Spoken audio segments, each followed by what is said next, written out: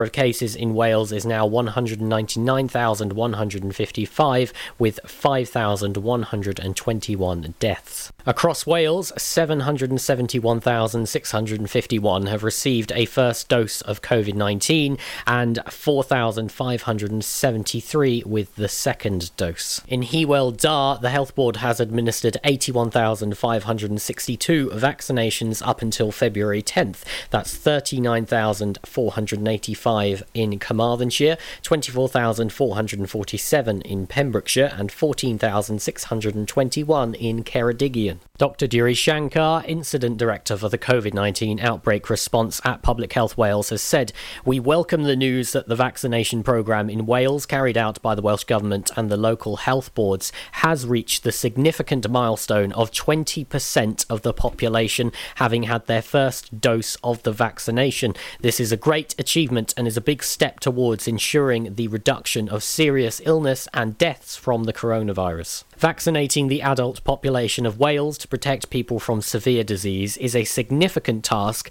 and the vaccine will take time to reach everyone. The effects of the vaccines may not be seen nationally for some time, and everyone, including those who have been vaccinated, must continue to follow the advice on keeping Wales safe. Although the data currently shows that on an all-Wales level, the number of cases are reducing and that the incidence is now below 100 cases per 100,000 of the population, the rate in some areas, particularly in North Wales, are still at nearly double that, and there have been small increases in others. It is encouraging to see that the numbers of people being treated for coronavirus in our hospitals is reducing, but there are still a large number of people who are extremely ill, which means that the pressure on services is still very high. Dr Shankar continued, saying that all of Wales remains in lockdown. We recognise that complying with the restrictions can be challenging, but coronavirus is still active in our communities and can cause severe illness and death. The reduction in the number of cases does not mean that people can meet people from other households apart from one person for socially distanced exercise, as this can cause the virus to spread. As a nation, we have made so many sacrifices throughout the course of the pandemic that we really don't want to squander the gains that have been made in recent weeks. We encourage everyone, whatever their background, socio-demographic and ethnicity, to have the coronavirus vaccine when they are offered it. We also stress the importance of seeking information from a trusted source such as Public Health Wales, the Welsh Government, the local health boards or your GP. I'm Charlie James and you're up to date on Pure West Radio. West is best on Pure West Radio.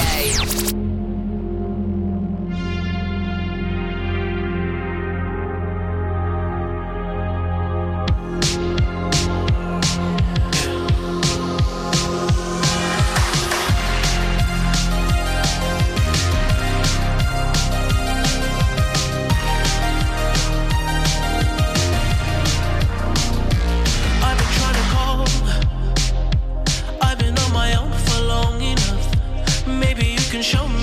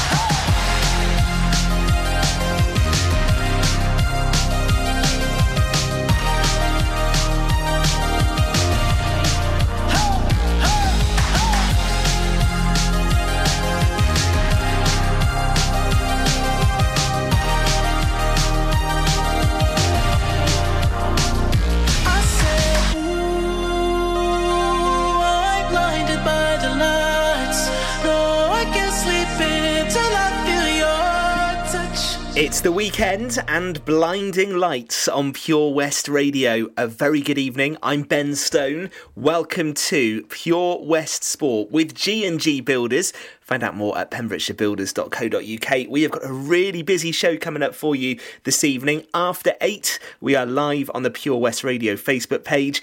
In the first hour, we're going to hear from 2 referees. One's a local Pembrokeshire ref called James Olliott. He's been talking to Fraser Watson. And we're going to delve back through the archives and hear Bill Kahn meeting Nigel Owens. Six Nations is really missing Nigel this time around, of course. And we'll be hearing in the first hour from Pembrokeshire adventurer Gareth Reynolds from Dale, who's just rowed solo 3,000 miles across the Atlantic Ocean. Gareth's been speaking to Fraser and we'll hear more on that in the first hour. On the way after 8, we've got ex-Narberth rugby player Clive James joining us. He's the father to Welsh football international Angharad. And after 8:30, former Arsenal, West Ham and Wales striker John Hartson is our special guest live on the Pure West Radio Facebook page. It's all to come between now and 9 o'clock as we bring you Pure West Sport.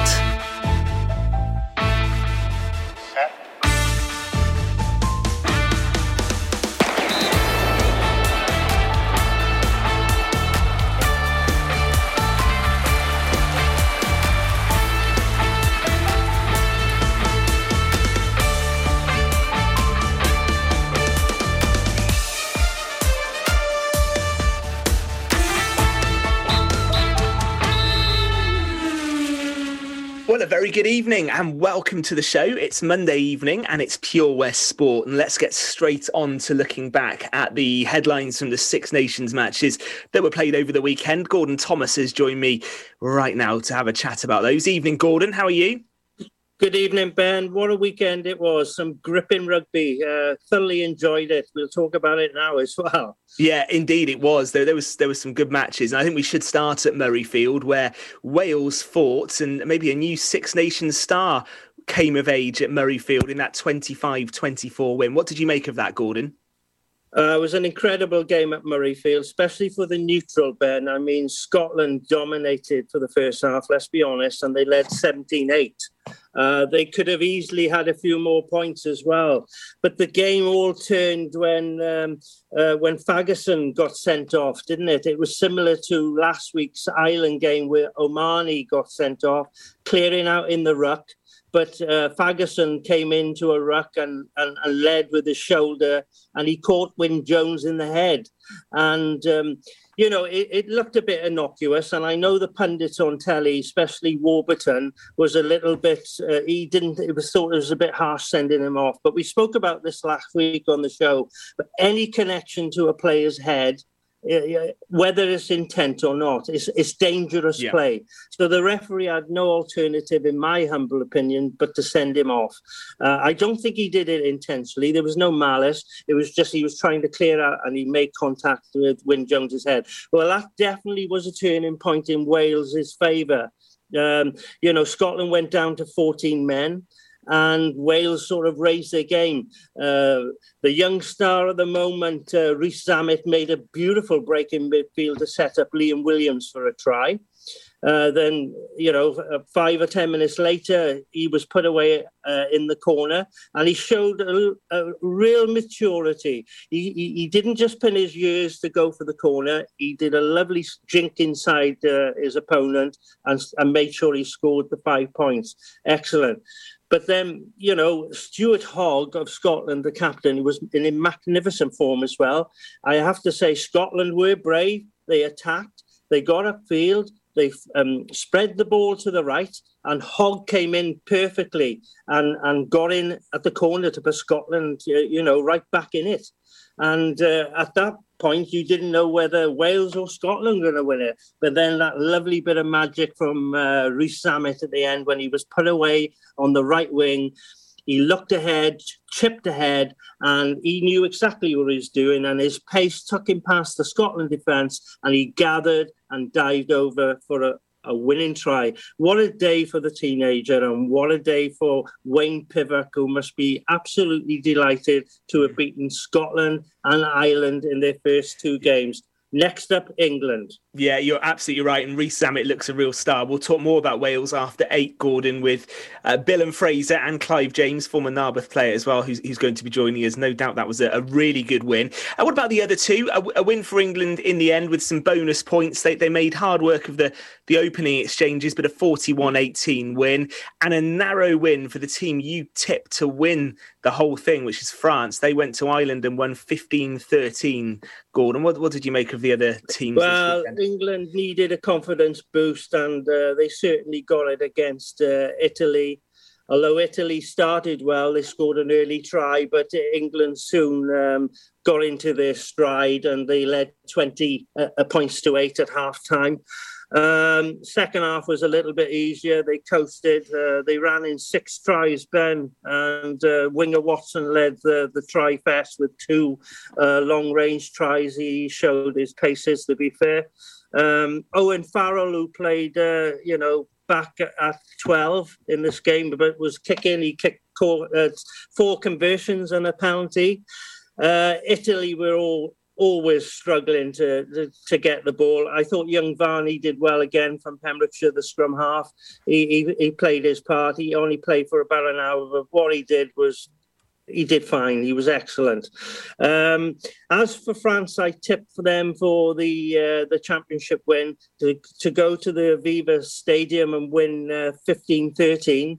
It's always a difficult place to go and win, but France have really matured into a strong unit as well. They led 10-3 by half-time, and they were powerful. But I have to give credit to Ireland, even though we didn't expect them to lose their first 2 games. Obviously, they were affected by last week's desperate loss against Wales in those circumstances. Yep. But, Farrell's dad, he got him firing on all cylinders again. And they fought back. And at one point, I thought they were going to nick it.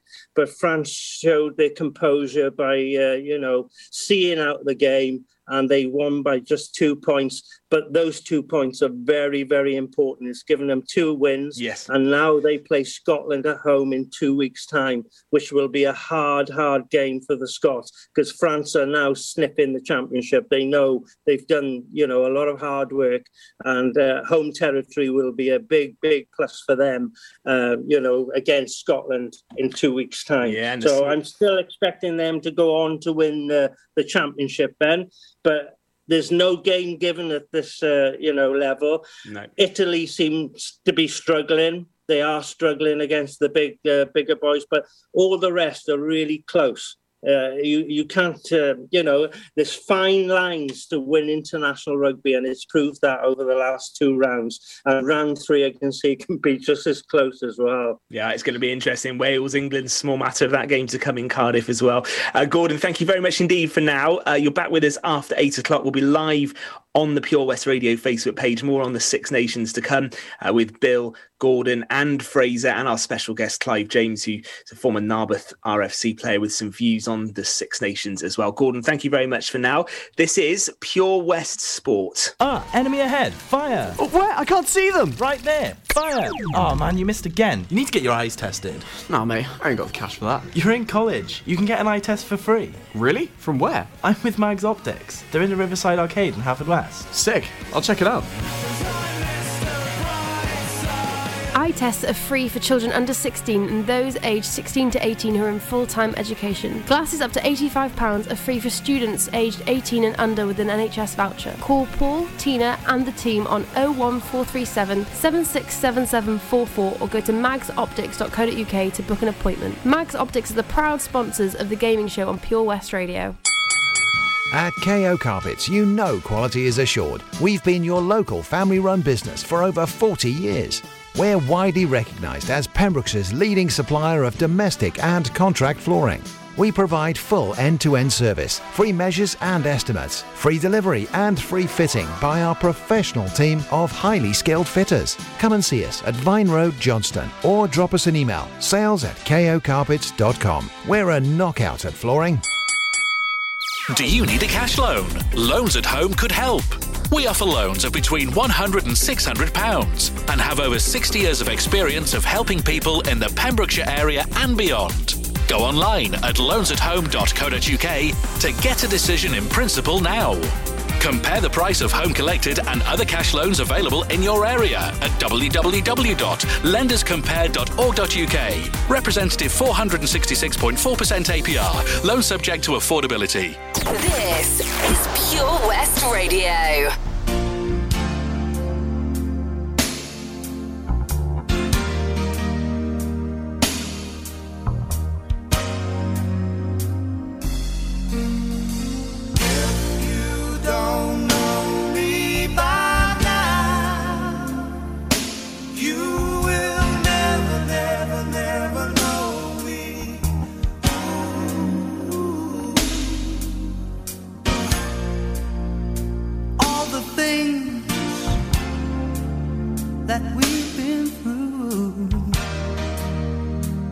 Understand me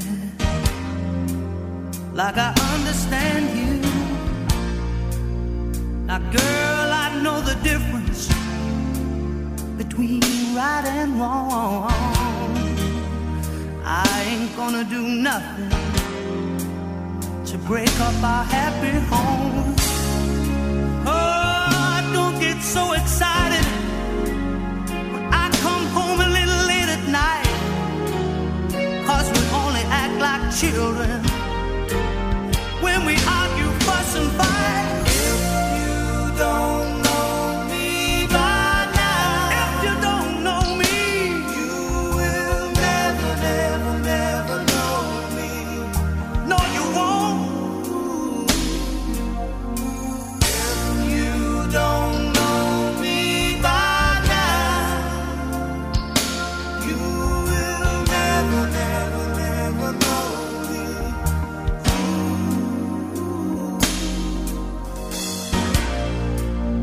We all got our own funny moods. I've got mine. Woman, you got yours too. Just trust in me like I trust in you. As long as we've been together, it should be so easy to do. Just get yourself together, or we might as well say goodbye. What good is a love affair when you can't see eye to eye? Oh, if you don't know me by now, if you don't know me, you will never, never, never know me. No, you won't. If you don't know me by now, you will never, never, never know me. If you don't know me by now, you will never, never, never know me.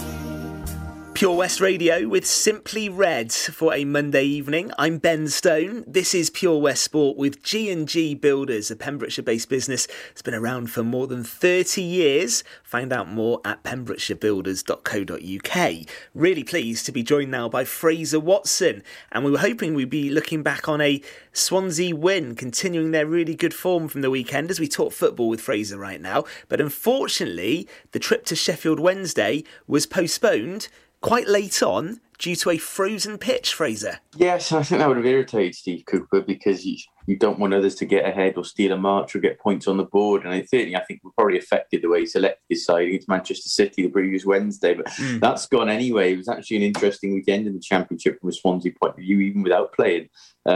Brentford losing yesterday to Barnsley, a big surprise that Brentford's long and beaten run come to an end. That puts Swansea now within touch and distance of top place. They've got 2 games in hand on both Norwich and Brentford. Norwich did win well, of course. They beat Stoke, but if Swansea win both those games in hand, they will be top outright.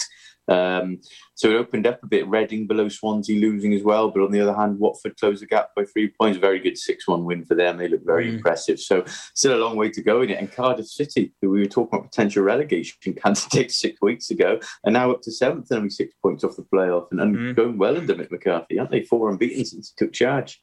Swansea's attention now will turn to Wednesday night, Nottingham Forest at home at the Liberty Stadium. No danger of that one being frozen off, I don't think, but they'll be looking to get a win, really, having missed out on playing this weekend, Fraser.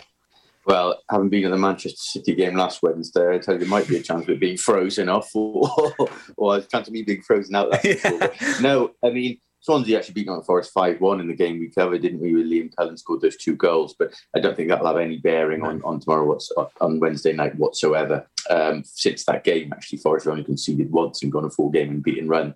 Creditable draw 0-0 with Bournemouth on the weekend. They've really picked up. Chris Hughton, you always thought there would be an initial bounce under him. Didn't quite come, but he's certainly got them organised now. So it'll be a much more difficult game this time around, and it'll be a different Forest team. I think they made 9 or 10 changes last time we come to Swansea as well.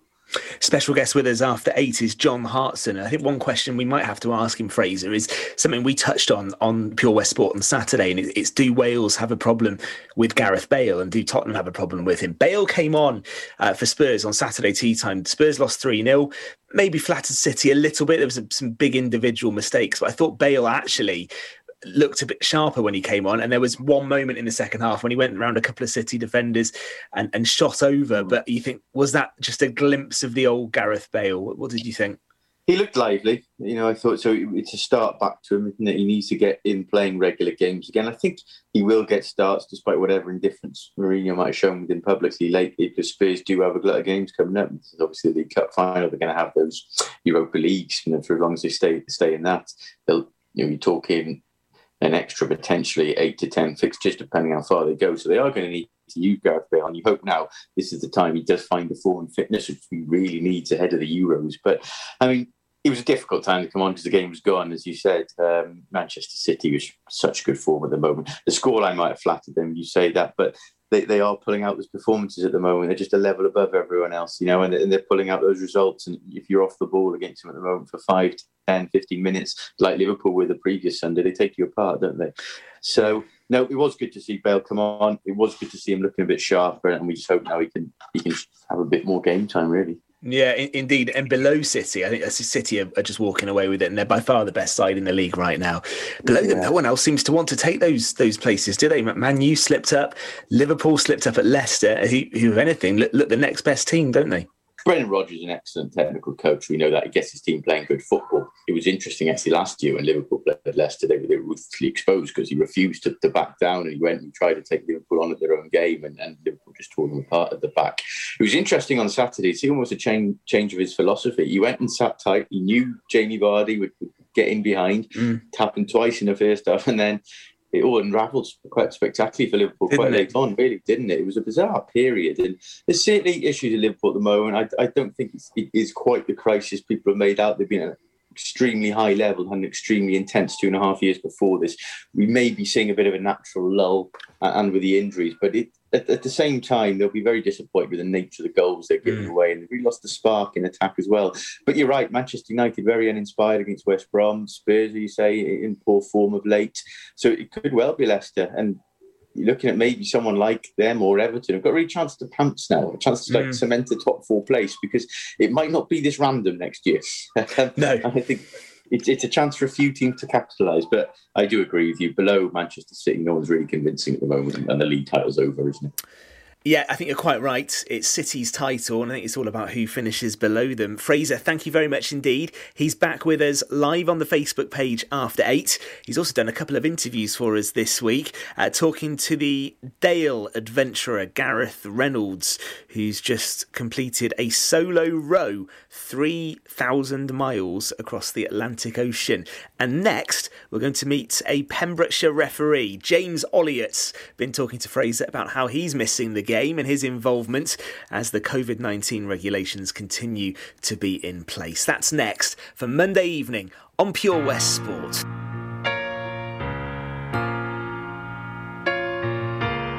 I took a bite out of Mountain Range, thought my teeth would break the mountain dead. Let's go, I wanna go all the way to the horizon. I took a drink at the ocean and treading water there before I drown. Let's dive, I wanna dive to the bottom of the ocean. I took a ride, I wouldn't go there without you.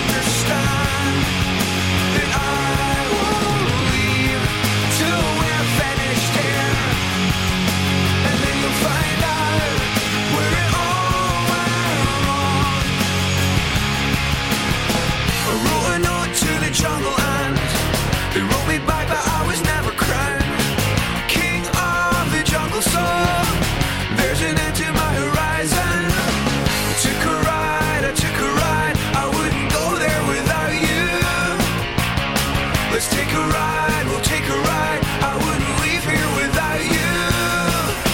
I am a mountain, I am the sea. You can't take that away from me. I am a mountain, I am the sea. 'Cause you tear us apart with all the things you don't like. You can't understand that I won't leave till we're finished here. And then you'll find out where it all went wrong.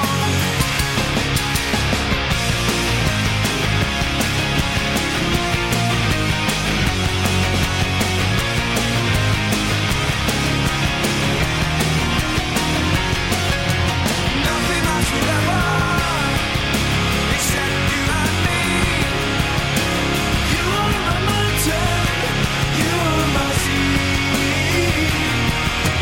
Nothing lasts forever, between you and me. You are my mountain, you are my sea. I am a mountain, I am the sea. You can't take that away from me.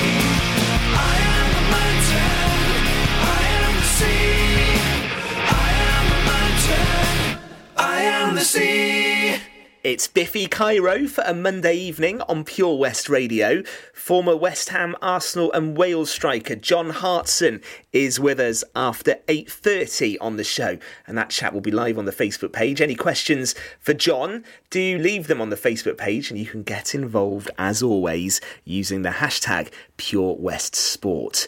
But Fraser Watson was with us just now, and this week he's been talking to a local football referee who, like players around the county, is also missing his weekly dose of refereeing action. Well, we've talked a lot on Pure West Sports Show about the players and the coaches within Pembrokeshire football at the moment. They're missing action. But of course, one thing we haven't really spoken about is the referees, who are also itching to be back out there as well. And I'm joined by one esteemed official from Pembrokeshire now, James Olliott. James, very good referee, took charge of the 2018 Senior Cup final when Hakin beat Clarbeston Road. And James, I've got to ask you, are you missing being out there? Absolutely, Fraser.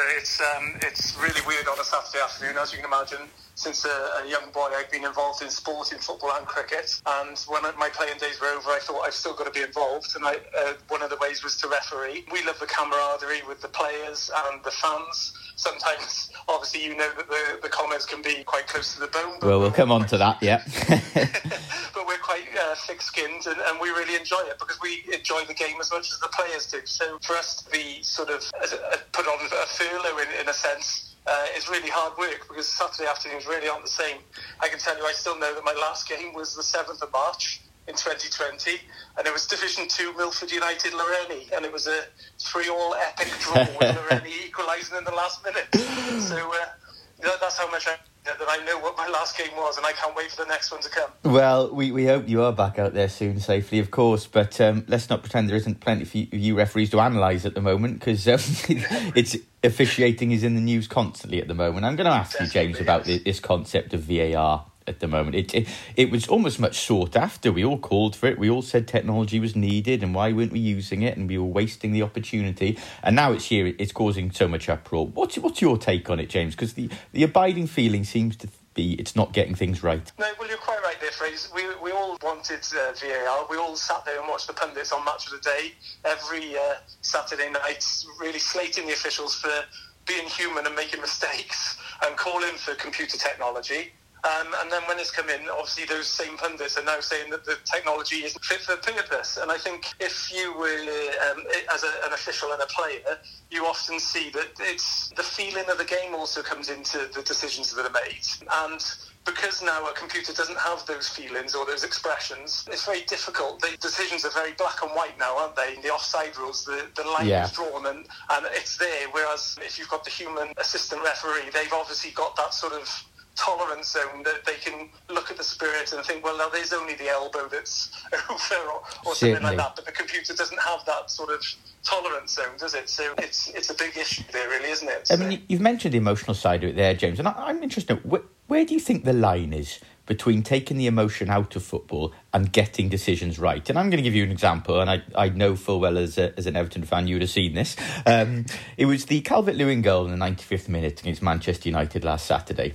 You know, a dramatic moment, really, wasn't it? You know, in any normal circumstances, you have the away section there going wild and you'd have people at home jumping about on their sofa. But the fact is, I watched that, I enjoyed a great game, and as soon as the ball hit the net, I hesitated. Right, because I knew there was a slightly fine line as Calvert-Lewin went through. I knew Manchester United were appealing for something, and even though the goal had been given, I knew we were about to have a long pause. I felt the same on Wednesday night when Everton took a 5-4 lead in extra time against Spurs. Now, that should have been a classic FA Cup tie, an iconic moment. Again, I paused because I could see the Spurs players appealing, and I thought, here we go, we're going to have a long delay here. You know, is this system now being too picky? Is it taking the joy and the emotion out of football, or is that necessary? Is it more important that we get everything right? Well, firstly, can I just say that we only did to Man United what they've done to other teams in the past. Very true, yeah. with the Fergie times. I didn't say I was sympathising, don't worry. I totally get what you're saying about the emotion. It is that you pause and it's almost like you can't celebrate, and you see it all over Twitter, don't you? That people are saying it's taken that raw emotion where you are bouncing around the room out. And I think this is something, you know, when you look at football, it's a very quick game. The sort of video technology works in a game like cricket because there's a stop straight away where you can analyse and it doesn't affect the play. But with football, and you know, you look at the offsides where they carry on for another phase to see if the goal's scored first, just in case they've made a mistake. It takes a lot of the emotion out, and it's very difficult, isn't it, to have that fine line between having the technology. And I think technology really doesn't work in football in that sense because it is so fast-paced and the phases blend into one another quite quickly. It's very hard and difficult, whereas, as I say, in cricket or even to an extent in rugby, you've got the different phases that you can go back to with the TMO or the third umpire. Certainly. Okay, and just coming on from that, obviously there's been almost a sad situation and quite harrowing news really to hear about Mike Dean. He was largely seen to have made a mistake on VAR last week. I thought the same, I won't lie, but then that's been followed by despicable actions, hasn't it? He's had death threats, he's affected his family and so on. And James, you're obviously a grassroots level referee, but you know, I guess like every other official, just like any other footballer, you all dream about going to the top level. You'd like to do higher level, be offered big games, but then it seems to me in refereeing, the higher you go up the ladder, the more you open yourself up for abuse. You know, what's in it for refs now? What's in it for people like you, who, unlike Mike Dean, and I'm not saying this should make a difference to his treatment, don't get paid big money to do what you do, and yet you still get abuse, you still get the comments, maybe not to that extent, but what makes it worth it for you? Well, to be honest with you, Fraser, when you say about the comments, and let's be really clear, it is a small minority of people that are like that. And you know, travelling around the football clubs of Pembrokeshire, that 98% of the people there are there because they love football, they want a game on a Saturday afternoon. They want their teams to win, definitely, but they are there because they love football, and there's camaraderie between the different clubs all around the area. So I would say that whilst yes, we do get these threats. Very rarely, I've got to say, it is a minority because the main focus of the people is the love of the game. And you say what's in it for a referee, and it's exactly the same thing. I love my game of football, and I couldn't play any longer because of knees and ankles. So I still wanted to be involved, and I wanted games to still be involved. And without the referee, obviously, games can't go ahead. Absolutely. And it was one of the ways that I could give something back to the sport that I love. To be honest with you, as referees, we've all got a sense of humour as well. Yeah. Most of the comments that come from the sidelines are very sort of tongue-in-cheek, aren't they? I listened to you on Twitter, was watching you on Twitter last night, and you were talking about Connor Roberts' comment to the linesman. Yeah, I didn't expect that to go quite so viral, I'll be honest. But, you know, there's some tongue-in-cheek comments, and you get them, and you give something back. You know, I had a player, I won't mention what club, is a very good club in Pembrokeshire, who turned to me and told me that I'd made a lot of mistakes in the game last season, and I just came straight back at him and said, I'm looking at your past success rate, mate. What do you think about that? and he turned and went, OK, ref, fair enough. Fair enough. Good stuff from Fraser Watson and local Pembrokeshire referee James Olliott. It's Monday evening. I'm Ben Stone. Still to come before 8 o'clock, we're going to hear from Gareth Reynolds from Dale, who's just rode solo 3,000 miles across the Atlantic. Fraser's been speaking to him about that challenge. We'll be hearing from him. Also going back through the archives with rugby ref Nigel Owens, and we'll check in with Bill Kahn before 8 o'clock as well. All here on Pure West Radio. Patch is the Pure West Radio chosen charity of the year. Pembrokeshire Action to Combat Hardship, founded in June 2008. They cover the whole of Pembrokeshire and have 2 basic banks that give food, clothing, small household items, toiletries, cleaning products, and a baby bank that's in Milford Haven and Pembroke Dock, and 3 food banks, Haverfordwest, Begelly and Tenby. They also help the lives of families in the festive season with their Christmas toy appeal. Last year, Patch gave toys to over 950 children. Listen every Wednesday at 5:40 to the Patch Update to find out the latest news with our chosen charity of the year here on Pure West Radio. This is Pure West Radio. I love you. Show me.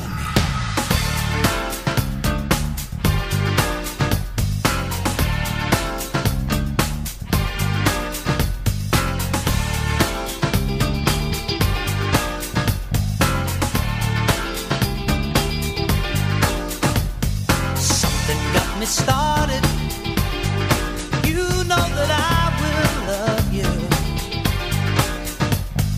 Lately since we parted, I truly know that I need you. I give it all up for you. I give it all up for you. I give it all up for you. I give it all up for you. I give it all up for you. Yes, I give it all up for you. Yes, I give it all up. Yes, I give it all up for you. Yes, I would.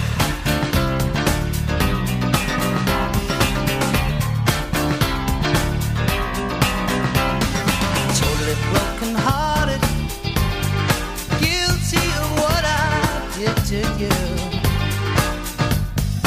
Lately since we parted, I truly know that I needed you. Yes, I do, because I give it all up. I give it all up for you. I give it all up for you. I give it all up for you.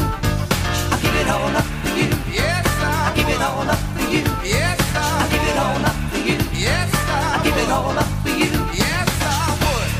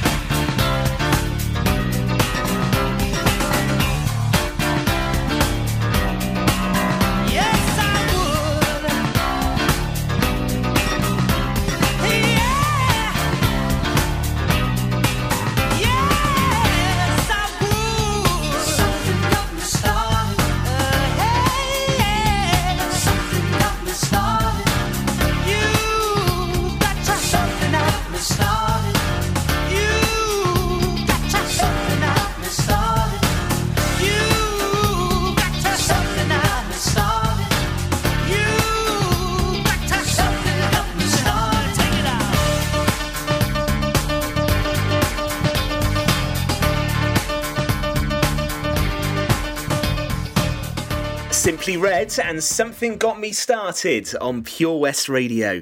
It's Monday evening. I'm Ben Stone, Pure West Sports with G&G Builders. We are live on the Facebook page after 8 o'clock. A couple of guests joining us this evening. Ex-Narberth rugby player Clive James, dad of Angharad James, Welsh football international, talking about Angharad's career and also Clive's own views on the Six Nations weekend that's just gone, and also the former Arsenal, West Ham and Wales striker John Hartson joins us after 8:30 as well. So plenty happening.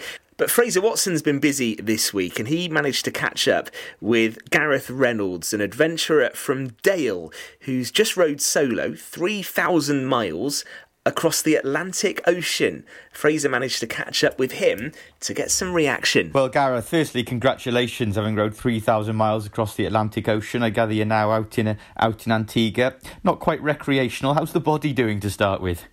Yeah, thank you very much. Yeah, body's actually not too bad now. I just had a couple of days before I could walk straight, and I've got a few back issues and my hands don't work properly. I can't grip anything properly, but over the next month or two they should all get back to normal. Most people reckon a couple of months and you're pretty fighting fit again, so get back in training once I get back. I'm just catching up on all the lost calories at the moment. I know before you went out we spoke, Gareth, and we spoke about, on a serious note, what a test of physical and mental endurance this would be for you. Fisher, did you have any difficult moments out there? Was there any time where you had doubt in your mind that you were going to make this? Yeah, it was a really, really tough year. It was tough anyway, but conditions we had were, I think, general consensus amongst the organisers and people that have done it before was that we had a bit of a nightmare year with the conditions just against us for 3 or 4 weeks in the middle there. Never really doubted that I was gonna do it, but there were quite a few times I had to sit down and have a little word with myself to crack on and get yourself powering through those really hard days. I mean, it was obviously some very lonely moments out there for you, but we could see via the Atlantic Dragon Facebook page, which I think we all followed, that you were providing updates. We were able to have contact of sort with people back home. Did that lift you at all? Oh, massively. Yeah, it was really nice actually, because I thought we had these sat phones. We weren't really sure how well they were going to work when we were out there. I thought I might have contact every once a week or something, but I ended up being able to call whenever I wanted. So I had a weather update each morning, and then I'd call family and friends kind of all the way through, really. So it was like give myself a little treat, something to look forward to at the end of the day, was make a little phone call and say hello to people from the ocean, and I think everyone at home quite enjoyed that as well. So it was really nice to be able to keep in touch. The technology these days is mad. I mean, Gareth, you didn't do this just for the fun of it, obviously, but there is a poignant reason, obviously, as to why you're out there. For those who are listening right now, you just explain what the cause was and what you were raising money for, and of course why. Yeah, so the underlying cause behind it all was to try and raise £100,000 for the MS Society, and at the moment they're doing this Stop MS appeal, which is trying to raise 100 million towards the fight against multiple sclerosis, and they do think this 100 million would go a long way towards either curing some types or definitely some pioneering treatments to really stop people suffering from certain types of the disease. So it seemed like a really good cause, and it was especially once I started working with the charity, it affects so many people that I know that are close to me, and family, friends, and further afield, and it's just been, they've kind of embraced me as part of their community, and we're just online alone now. We're just about to tip over the £40,000 mark. We're still trying to raise a few £100 more just to get over that, and then we've got all the other fundraising that's gone on before that over the last couple of years. So we're not going to quite hit our target because we haven't had any of the big events yet, but I think we're going to be well over the £60,000 mark at the moment, and we'll keep on trying to push towards that £100,000 over the next few months now. And that's important to mention, isn't it, that you do have more fundraising events planned which couldn't take place before this challenge because of obviously COVID-19, and which, like you say, will raise a lot more money. But I am intrigued to know, Gareth, is this once visited, never again, or is this giving you a thirst to take on this kind of challenge again? Do you know, I don't know. When you're out there, I swore the whole time I was out there that I wouldn't do it again. Especially on those really tough days. But it's one of those things, you arrive and then you have this amazing arrival here and you do all your celebrations and stuff. It's been really quiet this year because nothing's open in Antigua. It's very much a case of back to your hotel room, and a few of the resorts have got rowers in, but apart from that it's dead. So I think normally you'd have an incredible reception and a few weeks of partying, but it's been quite nice to have a quiet time.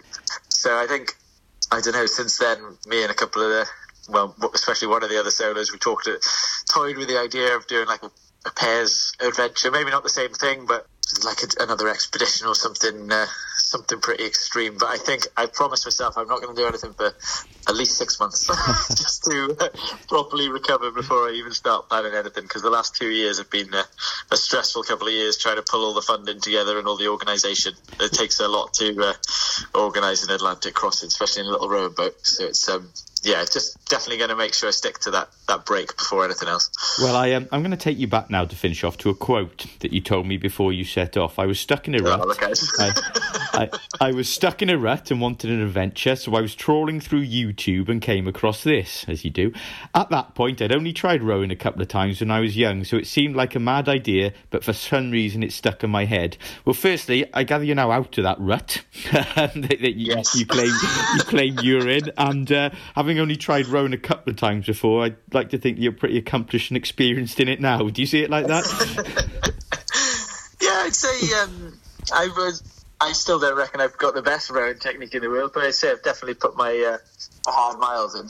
And the challenge, it kind of did everything I'd wanted it to do, really. It kind of, especially over the whole, all the lockdowns we've had, it gave me a focus all through those couple of years when everyone's been struggling. It gave me this real focus at the end. And when I was out there, it just, not having any technology and just being out on the ocean on your own for 2 months, it just gave me this almost like a mental reset. Yeah, did exactly what it was meant to do. Proper sense of adventure, proper all the adrenaline, everything that I kind of pictured I wanted from it has given me. So yeah, it's definitely done the trick for now. Well, yeah, I think 3,000 miles across the Atlantic Ocean does equate to putting in the hard yards. So I'll agree with you there. So, well, enjoy the rest of your stay out there, Gareth. I hope you're getting your sleep pattern back to normal, and physically you're getting back to normal as well. And we look forward to talking to you very soon. And congratulations on really a fantastic achievement. No, thanks, Fraser. I look forward to having a chat to you again when I get back now. No problem. Thank you, Gareth.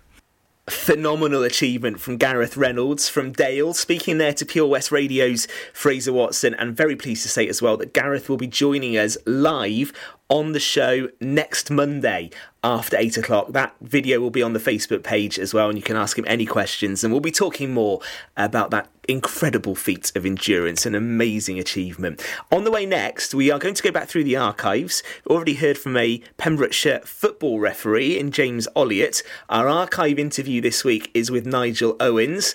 The Six Nations is missing Nigel. There's no doubt about it. So we're going to be hearing an interview he did with our own Bill Kahn. And Bill's going to join me for a chat as well. And don't forget, 8 till 9 is live on the Pure West Radio Facebook page. Pleasure to be with you this Monday evening on Pure West Sport.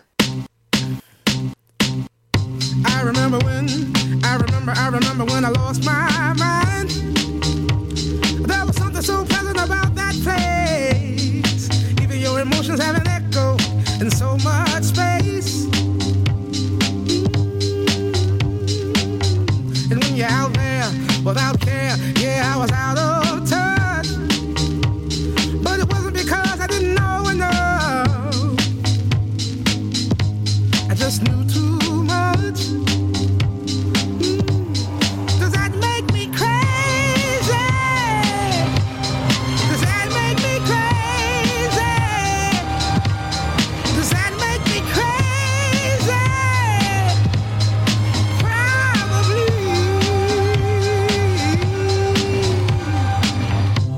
And I hope that you are having the time of your life.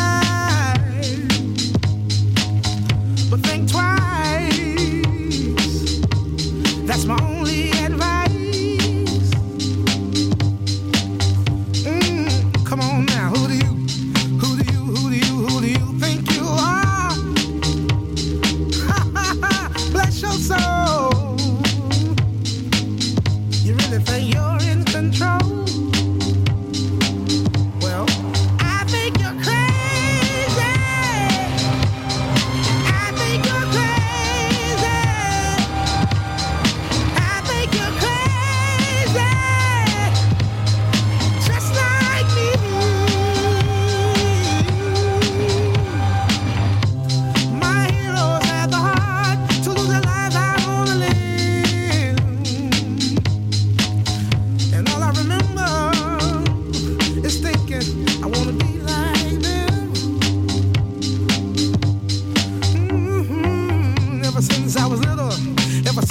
cause it look like fun. If there's no coincidence, I've come, and I can die when I'm done.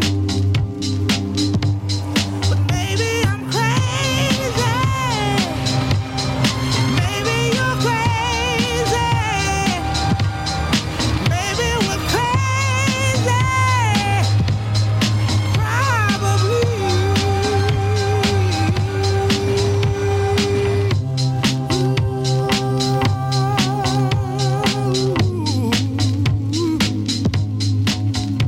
It's Monday evening and it's Pure West Sport. That was Niles Barkley and Crazy. We are live on the Facebook page after 8 o'clock. Clive James joining us and John Hartson with us after 8:30.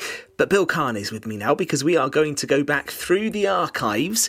And as this Six Nations campaign continues, Bill, it was an exciting weekend. One man who's been missing is the referee, Nigel Owens. And you actually interviewed him a good few years back when he was in Neyland. I actually interviewed him 3 different times. And each time he's very accommodating, very polite, very knowledgeable, likes a cup of coffee and a chat, which we shared in Neyland. And he knows this stuff better than any. As a rugby referee, I think he's been the top. There's no doubt about that. There was a lovely programme on last week on the television, which I enjoyed, where Adam on Country File had gone down to Nigel's new farm where he's breeding Herefords and had a long chat with him there. It was really like a breath of fresh air to see him there, and he's obviously enjoying that. He must miss that competitive edge. But that night when he spoke in Neyland, very forthright, not afraid to express opinions about the World Game, about the Six Nations and Wales' performances. Very interesting fella. Had plenty to say. Well, let's have a listen. We're going to go back through the archives again right now, and we're going to hear from Nigel talking to Bill in Neyland, as Bill just said. And Bill started by asking him whether he was surprised about his career and how it's developed over the years. No, I didn't, to be honest with you, because when I was in Manykerrig, it's pretty more of a soccer village than a rugby village, really, because in a small village, and then, when you was only about 4 or 5 or 6 of you, sort of boys around my age and stuff like that, it's much easier to kick a football about than there's 4 or 5 you can have a game and a game of rugby. We played a bit of rugby as well, but also play football and soccer most of the time.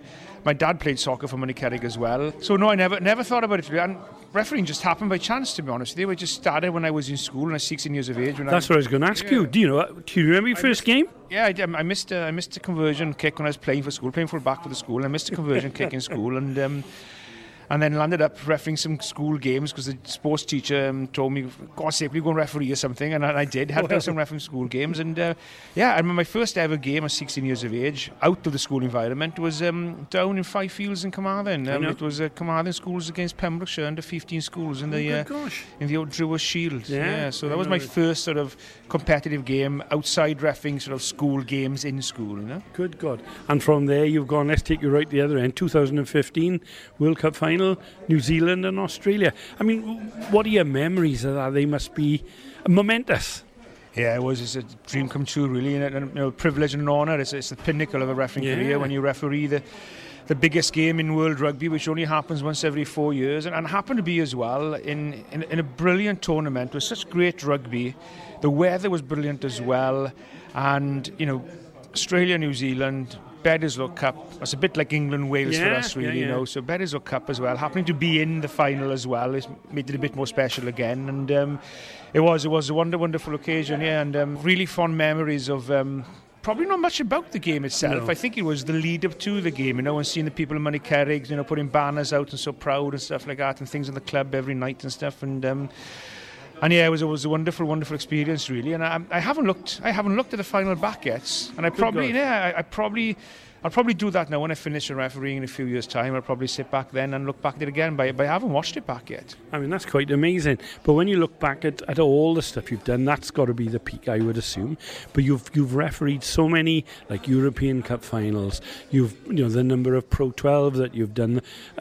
You must sometimes pinch yourself, do you? Well, yeah, I must have to pinch yourself sometimes. But yeah, you do sort of feel privileged and lucky, really, you know, how honoured you are to be sort of part of this game to start off with and part of some of those wonderful occasions. And I suppose you've got the best seat in the house, I guess, when you're a referee, you know, apart from being in the action itself as a player. The next best thing is you're in that action, you know, and the best seat in the stadium being right next door to it. So I think most people would probably pinch themselves and then realise what they've been very fortunate to be a part of when they're no longer a part, I think. When you're still involved in it, it's just sort of continuous all the time, you know, of refereeing and, you know, starting the Six Nations back again next week now when I'll be refereeing in France and Ireland. So it just keeps on going, really. So I suppose you'll sort of pinch yourself and sit back and realise what you've been a part of for 30 years now at the moment, when you actually hang up the whistle, I think. Yeah, listen, I'm a retired teacher, and can I say thank you from the bottom of my heart, because there's nothing I like better than seeing you on the pitch when you've got these big brutish South Africans, French, New Zealanders, and they start telling you off, and you treat them as if they're school kids, and you got that. I know you're concerned about the creeping in of waving yellow cards and rubbish like that, but thank you for all you do that, because you don't have to make them feel shut up because this guy is going to tell me off. You enjoy that? I don't want to say I treat them like kids. No, I think when you're a referee, you're just firm and fair. But you know your stuff. I know. Yeah, I think I'm not quite a big fan of using the terms treating people like kids. No, you know, you treat kids with respect as well. But then as a teacher in the classroom, as a referee on the field, as a manager looking after a workforce, you have to be firm. You have to be fair, but you have to be firm. And I think there's a difference between that, you know, and being condescending and treating people with disrespect. Look, I'm just there to do my job really to the best of my ability. Well, you do a great job. Listen, it's a joy to have you here in Neyland, and thank you for talking to us. Pleasure. Thank you very much. And that's our weekly look back through the archives. That's Bill Kahn interviewing Nigel Owens on a visit to Neyland a good few years ago. And I think the Six Nations is definitely missing Nigel. There's no doubt about that. We have got the news coming up at 8 o'clock on Pure West Radio. Between 8 and 9, we are live on the Facebook page. We'll be talking rugby with Clive James, father of Angharad James as well, who's a Wales football international. Clive himself is a former Narberth RFC player, so we'll be talking to him about the Six Nations so far. Gordon, Bill and Fraser are with me, and we'll be joined after 8:30 by the former Wales international striker, John Hartson. Any questions for John or Clive? Leave them on the Facebook page, hashtag Pure West Sport. But right now, it's time for the news at 8 o'clock. From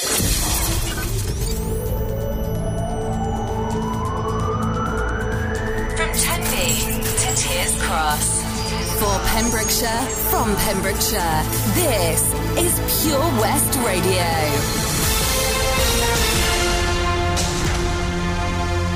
I am Charlie James, and here's the latest for Pembrokeshire. 40 new cases of coronavirus were recorded in the Hywel Dda Health Board area on the latest Public Health Wales figures released yesterday. The figures showed 27 new cases in Carmarthenshire, 9 in Pembrokeshire and 4 in Ceredigion. Across Wales, 394 new cases had been confirmed and 15 new suspected COVID-19 deaths were reported by Public Health Wales. The total